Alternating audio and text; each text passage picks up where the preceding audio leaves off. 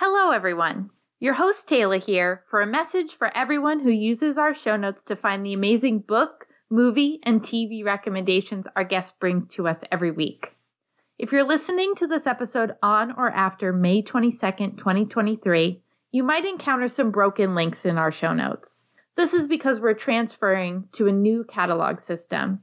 We hope to have these broken links fixed up for you soon, but in the interim, if you encounter a broken link, you can look up that book, movie, or TV show on our new catalog, which is at cranston.oslri.net. Thank you and enjoy the show.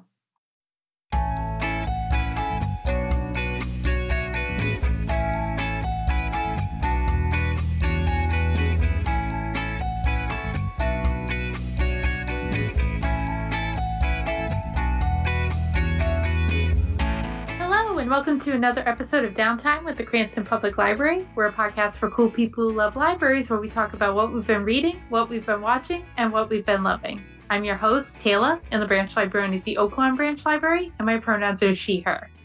Hi, my name is Jessica Marcil. My pronouns are she, her, and I am one of the two foster parent recruiters, trainers, and licensors for NAFI foster care. Hi, my name is Chantel Jackson. My pronouns are she, her, and I am also part of the recruiting, licensing, and training team at NAFI Foster Care. All right. Thank you both for joining me today. A little bit later in the show, we will talk about the work you guys do to help people become foster parents and the need for foster parents in Rhode Island. But before we get into that, let's start off as we always do with what have you been reading? Taylor, I'm very excited about this because I love the Cranston Public Library and I'm there once a week, seriously. I try to read a book a week, so I know doing better than me then. Yeah, me too. I was like, you read. So I recently read the book Black Cake by Charmaine Wilkerson. It was so incredible. It's a fiction novel, generation spanning. It centers on two siblings who are estranged but have to come together after the death of their mother. And they receive their inheritance, which is a Caribbean black cake. And they start learning their family's long history that they didn't know and how it's tied to the inheritance they received. Beautiful. I loved it. I actually, when I was reading it, found out that several of my friends were also reading it at the same time. So that was my last book I read in January. And then a really wonderful book that I recently read too was The School for Good Mothers by Jessamine Chan, another novel, kind of dystopian, a little bit like, I don't like to read books about foster care because I do foster care. But this one kind of did touch on those subjects of child welfare. It takes place in a, hopefully very distant future where moms are punished for not caring for their kids as best as they could by being sent to a parenting retraining facility. It's scary. It really put me on the other side of foster care and just child welfare. It was a very, very tough read, but I loved it. I could talk for a long time about books. I read them a lot. Chantel, what about you? So I don't read a lot. I wish that I did. I used to. I actually have 3 young kids now, so most of my reading is done by reading them bedtime stories, and my 2 oldest are just now getting into some chapter books, so they like Judy Blume. They've been reading those. And then my little one, we read like little 5-minute short stories every night. So that's the extent of my reading right now in my life. But hopefully at some point I can take these recommendations and read my own kind of book. So You'll get back to it. Yes. For now we're enjoying all the kids' stories. Mm-hmm. Well, then let me ask you, then you said that your kids really enjoy Judy Blume. What has been like your book that you've read to them that's been your favorite? God, let me think. I can't think of the name of it, but it's about it's called On the Night You Were Born. Do you know that one? It's like a kind of a pretty famous kids book. And it just goes by, like, it talks about like all the stuff that happened on the night this particular child was born and how, like the universe worked to kind of make this child born at this night at this time and how everything kind of works together. It's an awesome book. And I'm really glad I remembered the name because I didn't think I was going to. That's okay. If you had had the premise with Dave and I's librarian powers combined, we might have been able to figure it out. We do pretty good with the show notes. Yeah. So everything we talk about in terms of books, movies, and stuff are in the show notes. We usually do a pretty good job of figuring it out. That's good. I'm glad I remembered it. Well, that sounds like a really sweet book. I don't think I've read it myself, but it's really cute. It's really nice.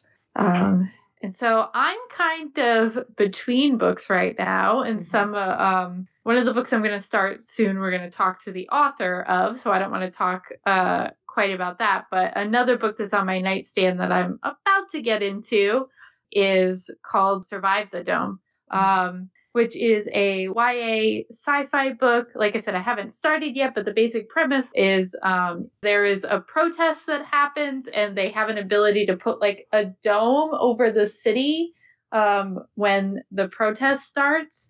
And it follows an aspiring young photojournalist trying to figure out what's happening and I think partially survive this scenario now that the police, the government, has kind of trapped everyone in the city now that the civil unrest has happened. So I'm a big sci-fi fan, so I'm interested to start that and kind of see how the sci-fi elements combined with this really timely story about kind of the police and protests and all of these timely things that are going on everywhere in this country, but that have led to protests in major cities.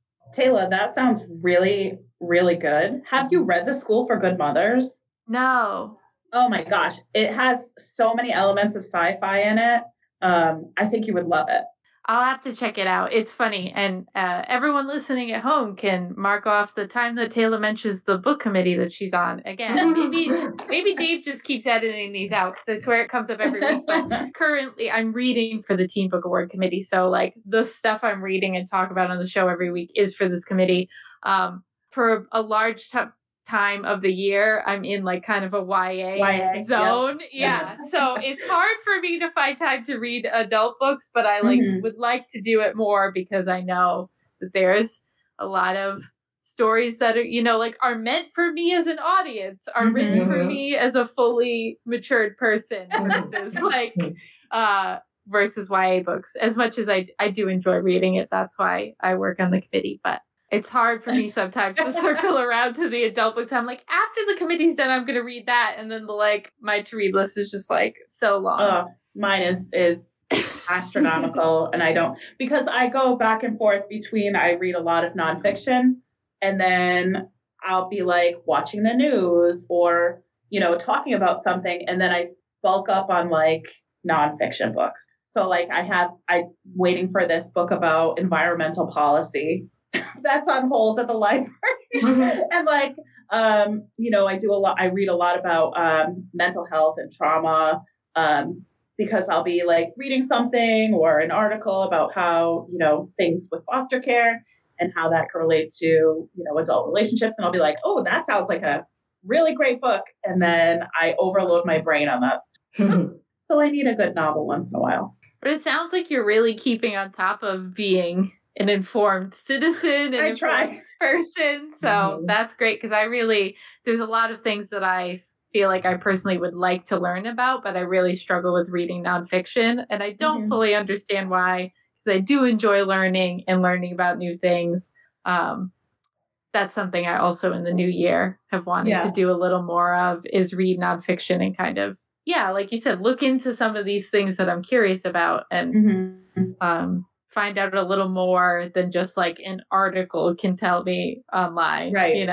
Yeah. To be fair, sometimes it's like reading a textbook, right? So, it's a little dry sometimes, but some of them are so wonderful. I'm a fan. So besides reading, have either of you been watching anything interesting? So what I prefer is reality TV. So, I mean, the most recent thing I watched is Love is Blind on Netflix. I don't know, I guess maybe it sort of relates to like us working in human services, but I just love watching like people's behavior and trying to figure out like relationships and like how all that stuff kind of works. So that show was ideal for me. Yeah, it's really cool. I don't know if you guys have seen it, but it's on Netflix and it's awesome. It's like a sociology experiment. Yes, it is. Have you heard of it, Taylor? I've heard of it. I know the concept is that they don't see each other until they decide that they want to like get married. Yeah. Oh, basically. Yeah. Like they basically get engaged right at the point when they meet. So it's really cool. They kind of date. It's kind of like speed dating, but they date through like, they're in two different rooms the entire time. So it's very interesting. Mm-hmm. Chantel tells me all about her reality TV. Yes. And I listen to it dutifully as a friend. She does, yeah. Our number one favorite reality show, though, Jess and I, is Jersey Shore. We love it. That's from years ago, but that's our favorite. Yep. I think it's my mom that made this observation the first time, so I want to credit her with it, but now I'm totally blanking on which one. One of them's from Rhode Island, right? Yeah, Polly. Yes. Mm-hmm. Okay. And so my mom was always like, it's very telling that one of them could come from Rhode Island and fit right in with everyone on the Jersey Shore. Yeah. Like, definitely telling in a good way or a bad way for you to judge. But that basically her observation was, I guess, that Rhode Island were very culturally similar to New Jersey. Oh, for sure. Which I have mixed feelings about. But. Yep, that was definitely one of the shows that we started watching when we were so young, and now here we are, still love it. Every Thursday we looked forward to it. Yep. That's when it came on. It sounds like it really will feel like to the listeners that I have like so much time and I never work. But I do work and I do have a son, but my child is in middle school. He doesn't hang out with me anymore. As much as I love reading, I love television. I am a TV obsessed person. Everyone in my office asks me for recommendations about what to watch all the time. I like movies. I watch movies, but I feel like with streaming television and like the quality TV that there is now, I watch it way more. So right now I'm watching The Last of Us on HBO. Based on a video game about fungal apocalypse. I absolutely love it. HBO always kills it with their everything they put out. I love. This one is fantastic. Acting, the character writing is so wonderful. My husband actually and my son both played the game. They said it's very similar. So I'm watching that right now. It's on HBO Sunday nights. And then I just discovered What We Do in the Shadows on FX. It's a comedy about vampires. Taylor, have you seen it? No, everyone's telling me that I should watch it. Both the shows you mentioned are on my to-watch list. I'm waiting for all of The Last of Us to come out, and my boyfriend and I will binge it. I watched him play the whole game when we first got together. That was kind of like our quarantine activity. Yeah. Which was funny because I was like, I don't know emotionally how I'm going to jive with this while we're currently like in a pandemic. But it was fine. There was part of me that was just like, I hope it doesn't come to this when you see all the houses that are trashed, like, oh my God, like abandoned and like, it's so gives you chills. It was definitely, my husband played it and my son played it with him. They loved it. But the mark for me of a good show is if I'm watching it and then I find out Chantel's husband is watching it. We watch all the same shows. They like the same books. They have a lot in common. We were texting furiously during Game of Thrones when that was on. So, and he's also watching The Last of Us. It's so good. What We Do in the Shadows, totally different, silly, stupid humor. It's hilarious. I love it. And then the best recommendation I can give anyone is the show that was on FX and is now on Hulu called Better Things. And it's about a single mom. She's raising 3 daughters. She lives in Hollywood. And the woman who is like the main character is this actress, Pamela Adlon, who was the voice of Bobby Hill on King of the Hill. And so the show is it's semi-autobiographical because the character she plays is this woman named Sam Fox, who is also a voice actor. And she also has, she has 3 kids. Her British mother lives across the street. They have a strange relationship. The kids all have like tough relationships with mom. And it really is just as a parent, as a woman who she sees a lot of roles not go to her, or she's not often taken seriously in her job because she's a woman voice actor. I think that, it resonated with me so much. I love this show. I tell everyone about it. She is a phenomenal actress. I want to be her daughter. Mm-hmm.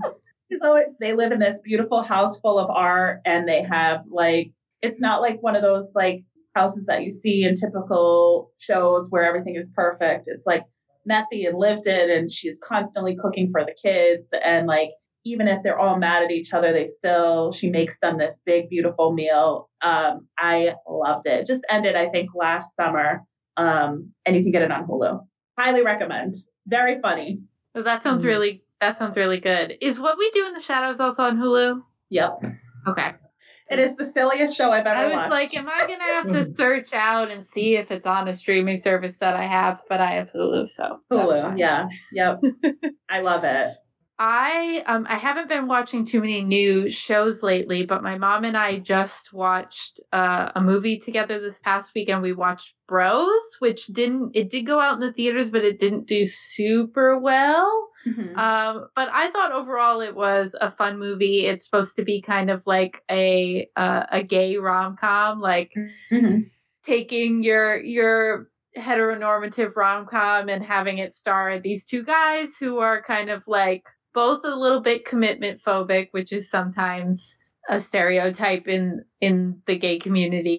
And I thought it was really interesting commentary on that culture, as well as it was also a good rom-com, I think. You know what I mean? I was rooting for them. I wanted them to get together. Definitely not a movie you want to watch with the kids around. I keep picking me and my mom keep picking these movies and I just go into it being like, let's just watch this movie. It'll be fun.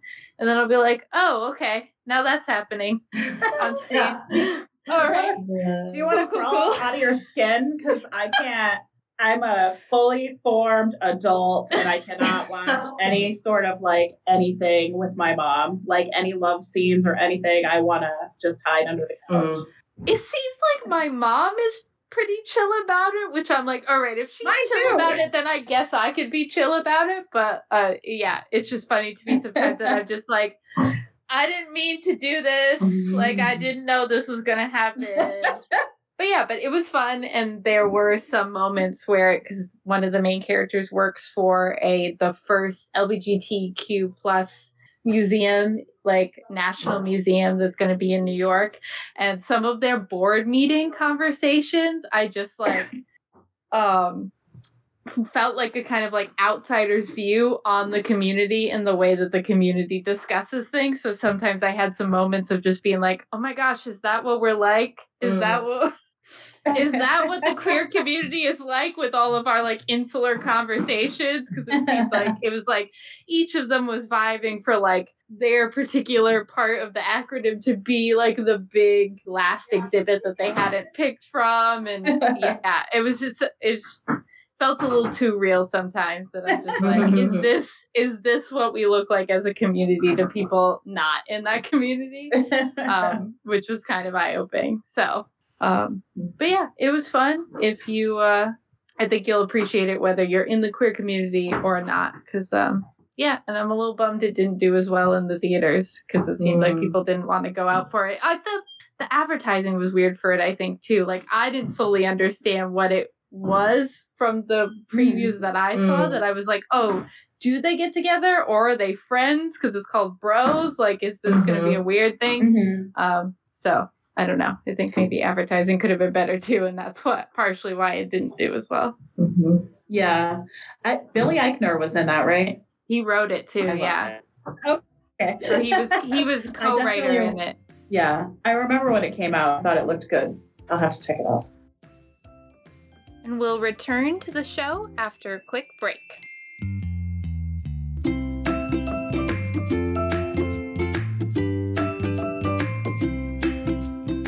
Enjoy the latest movies, music, ebooks, and audiobooks instantly with Hoopla. Cranston Public Library cardholders can borrow up to 5 instant titles each month with no wait times or holds. You can download the free Hoopla digital mobile app on your Android or iOS device or visit www.hoopladigital.com to begin enjoying thousands of titles from major Hollywood studios, record companies, and publishers available to borrow for instant streaming or temporary downloading to your smartphone, tablet, and computer.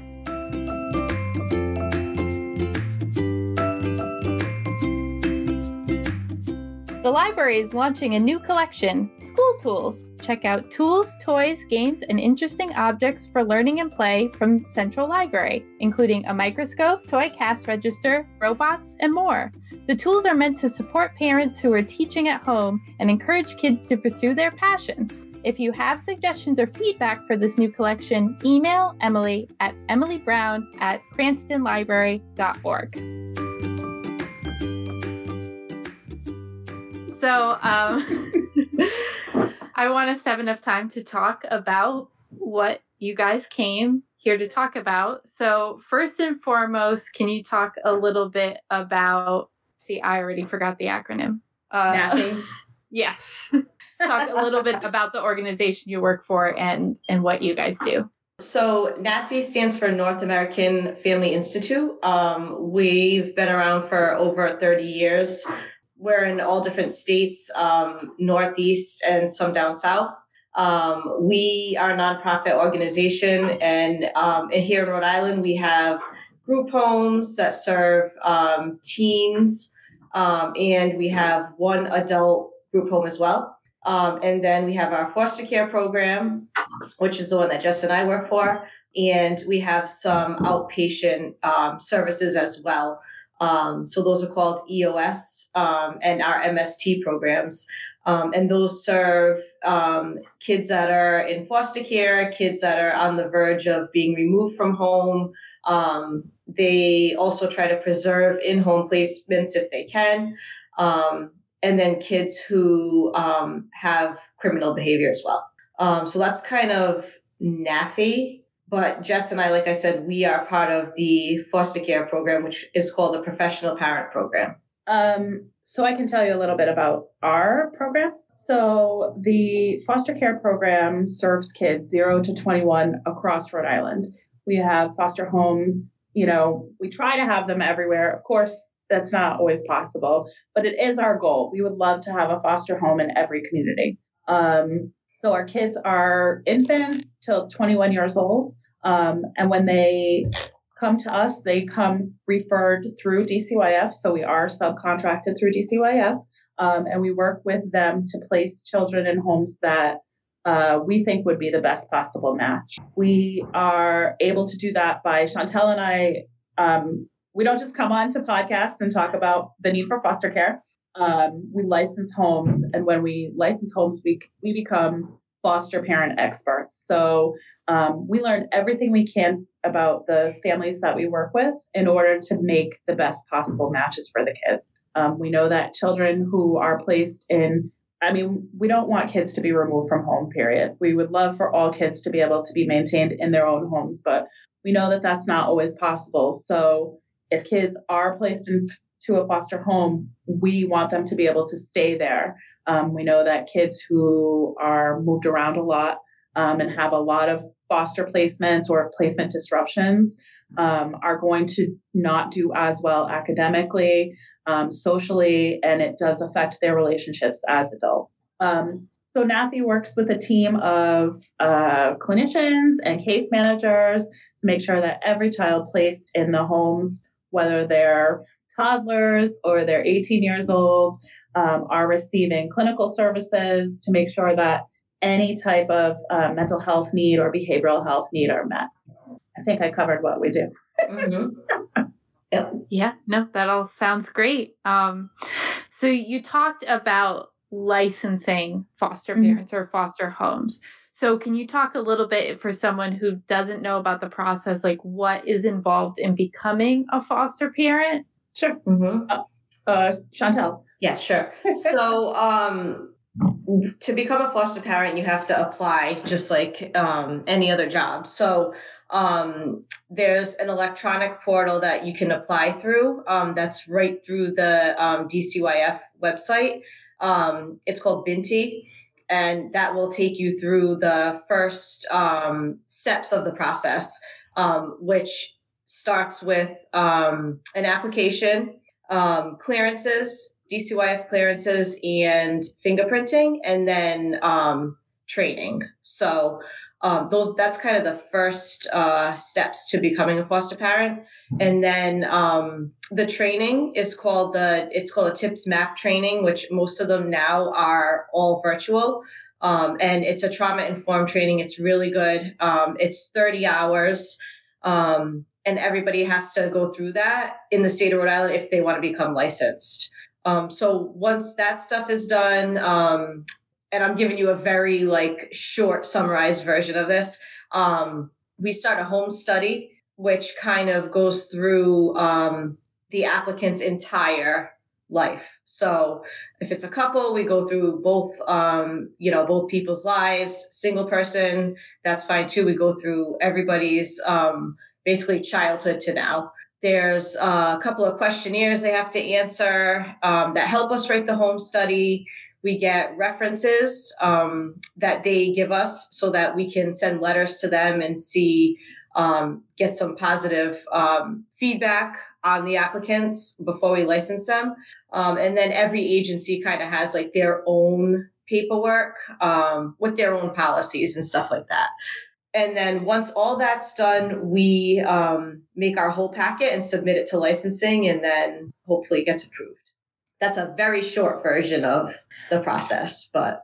I also just want to clarify that the training, the trauma-informed parenting training is 30 hours, but that is split up between 10 weeks. So it's a 10-week class where it's 3 hours a week.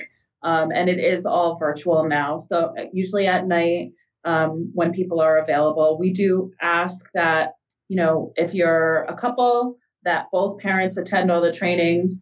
If you're single, but you have somebody that's going to be supporting you a lot, a partner maybe that doesn't live with you, but is part of your life, we would want them to attend as well.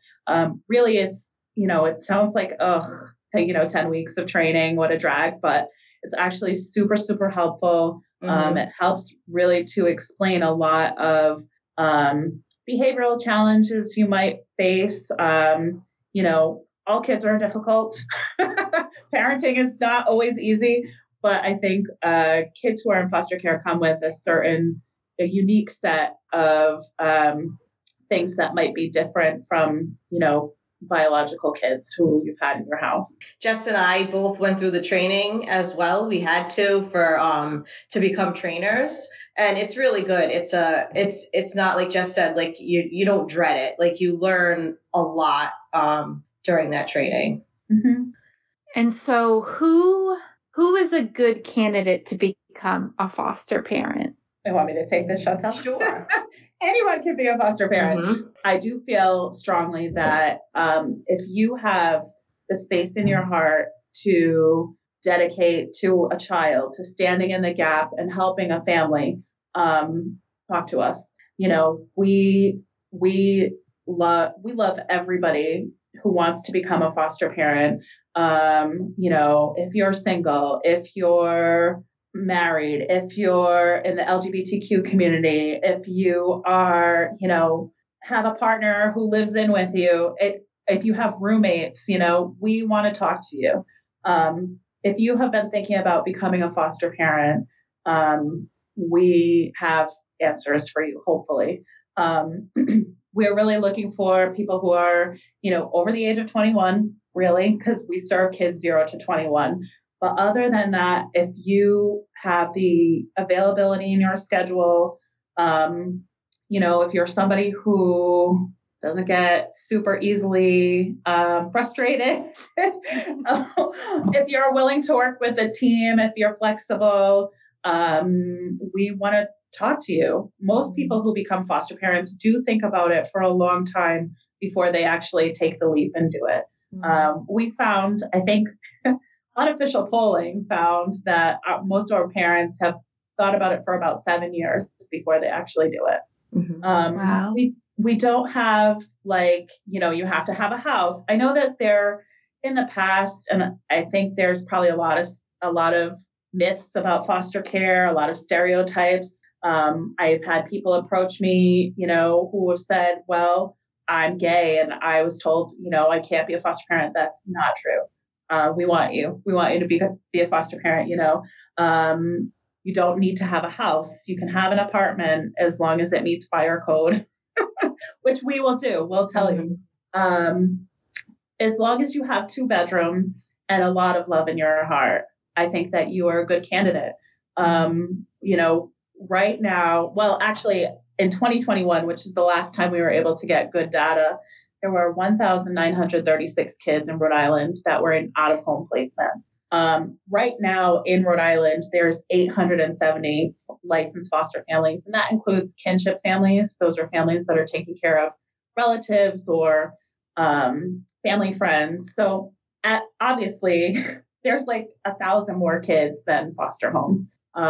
We want to bring that number up. We're right now really in need of good, loving homes that want to help families reunify, that want to be that temporary place while parents are kind of, working through what they need to. So really, every community, if you live in Burrillville and you're interested, we have a place for you. If you live in Westerly and you're interested, there's a place for you. So I think really there's no such thing as a perfect foster parent. There's no such thing as a perfect parent. We want everyone who has that space in their heart and their home to if they're thinking about it, to give us a call. And so you were talking about misconceptions around foster care.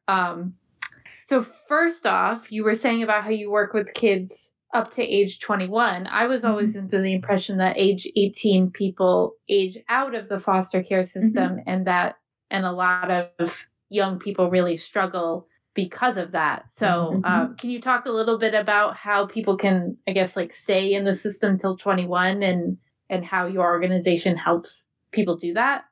Sure. So several years ago, I wish I could tell you what year. We've both been doing this for a long time, so I don't exactly know when. I'll say several. A bill was passed to allow children who were in DCYF care to remain open until their 21st birthday. So it was 18 previously to that. DCYF does have a program that supports kids who are 18 to 21 years old, called the VEC program, Voluntary Extension of Care. And those kids are supported through case management and, social workers. We often like to keep our kids. We do have some kids in our program that we try to support until they're 21 within their foster homes. Most of us are not ready, even though we think we're ready at 18 to fly, we're not. And so many of us are blessed to have those homes and those families that we can rely on when we're between 18 and 21. But, the unfortunate reality is that so many of our kids do not. So our NAFI foster families, and I know a lot of foster families across the state, not just NAFI, do try to allow the kids that are in their home to stay until they're 21. They want to make sure that they have that solid foundation, that they're ready to move out on their own. I mean, 21 is still kind of young for me. I think a lot of 21-year-olds are still living with their parents. But this is the opportunity for them to continue getting some case management to help them kind of fill out the FAFSA and get colleges situated. And if college isn't their plan, then, help them get into Job Corps or figure out what they want to do for employment. It's a really wonderful thing that has been extended to kids through the state government that I think is super helpful. Are there any other misconceptions about foster care that you hear a lot that you'd like our audience to, myths that you'd like to bust? A lot of the times when I talk about my job, a lot of people say, well, I'm single, so I can't. And like Jess was saying, that's not true. We have actually a lot of foster parents that are single parents. So definitely single people can do this job. And then the other thing people say is like, oh God, I hear foster care is, horrible. And how often do you guys check on the homes, And we, for NAFI, are always in the homes. We have our case managers who are in the homes either once a week or once every other week. And then, like Jess said, we have our clinicians who go out periodically to see the kids. And then Jess and I have to go out every quarter of the year. So 4 times a year to do a safety walkthrough of the home and meet with the parents. And then on top of that, every 2 years, they have to be relicensed. So it's a different process, abbreviated to the original licensing process, but still involves us going and checking through everything. So we are very on top of our parents. We love our parents, but we are always out there. If I can also just add, there's like a couple other things. I'll try to be brief. Another myth I hear often is, well, I work, and so I can't be I think I've heard that a lot. All our foster parents work, you can work and be a parent. And, it's just figuring out how you fit it into your life and schedule. So that's one. But the other one that I think I hear a lot is the kids who come into foster care are orphans. Nobody wants them. Their parents, we a lot of times have to do a little bit of like reframing for people about, parenting and, biological parents who a lot of times I think are not our foster parents, but people who are inquiring. There's a lot of negative talk about biological parents. And I think, all of us could be one step away from having a really bad day. And I think what the beautiful part about fostering is you're giving a family a hand up, right? You're giving them what they need. You're caring for their children while they're getting their life together, whether it's their mental health or housing or substance use. We've seen a huge explosion of that since the pandemic started, that kids are homeless or dealing with parental substance use or parental mental health issues. And I think, there is something really wonderful to be said about these parents who are willing to be that person that is there to catch the children while understanding that those parents are not bad people. They're just dealing with something that maybe they didn't have the supports to deal with that the rest of us do. So I think, there's this common misconception that kids who are coming into foster care, their parents don't want them. Their parents are, severely abusive. And that is, certainly the case. There are kids who come in having been abused, but I'd say, the majority of kids who are coming in temporarily. Reunification is always going to be the number one goal for every child. And we want our parents to be cheerleaders for those parents. It would be awful as a mom if I knew that somebody was out there hoping that I failed. And so we want our parents to be positive about the biological parents because, again, anything could happen to any of us. And I think we're one bad day away all the time. So it's definitely a huge, huge misconception that I would love to clear up, that kids are wanted, even if their parents are not in a stable state to be able to take care of them. Mm-hmm. And I think too, like our biggest success stories, like if we think of our biggest success stories with the kids, whether they found permanency with adoption or did age out or did stay in foster care long term or did get reunified. In the best case scenarios, the foster parents and the bio parents work as a team, and that kind of creates the most support for the child. So I definitely agree with that, Jess. Thank you. So Chantel, you're talking about there's a varied amount of time that children can be placed with a foster home. So can you talk a little bit about maybe, I know it's hard, every situation is probably different, but I know if I was someone listening to this, maybe, and again, then maybe this is a misconception of mine, I would be like, wow, if I brought like an elementary schooler into my home and they're going to stay in the foster care system until 21, and, you know, if they don't find permanency somewhere else, like that's a long-term commitment for me. So could you talk a little bit about, I don't know, I guess like allay some people's concerns that maybe becoming a foster parent might be more of a permanent situation than, I don't know where I'm going. Do you guys know where I'm going? Then fostering? Yeah, definitely. I mean, it could go any way, like you said. So that's definitely true. We have some parents that, you know, they come on just wanting to foster and then they end up adopting like five kids. Yep. Which is amazing and great. But we've had, it really is hard to say.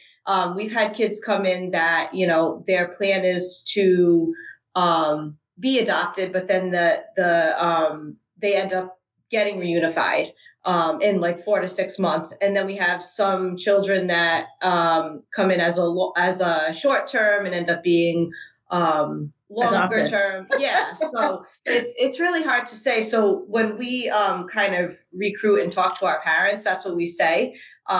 Is that you never really know which path it's going to take. But we're there to support the child and the foster family and the bio family, the whole process. So they're never alone, is what I would want people to know. Like you've got Jess and I that walk you through the whole licensing process step by step. And then we're there even after as a support for the parents, and then the case managers are there and the clinicians the entirety of the placement. So no matter what direction it goes in, we're always there with them. All right. Well, thank you. That was very well said. Thank you for for stating the answer a little more well said than I was able to formulate. Jess and I have been doing this for so long. I think we've seen it go in every direction. So yeah, for sure.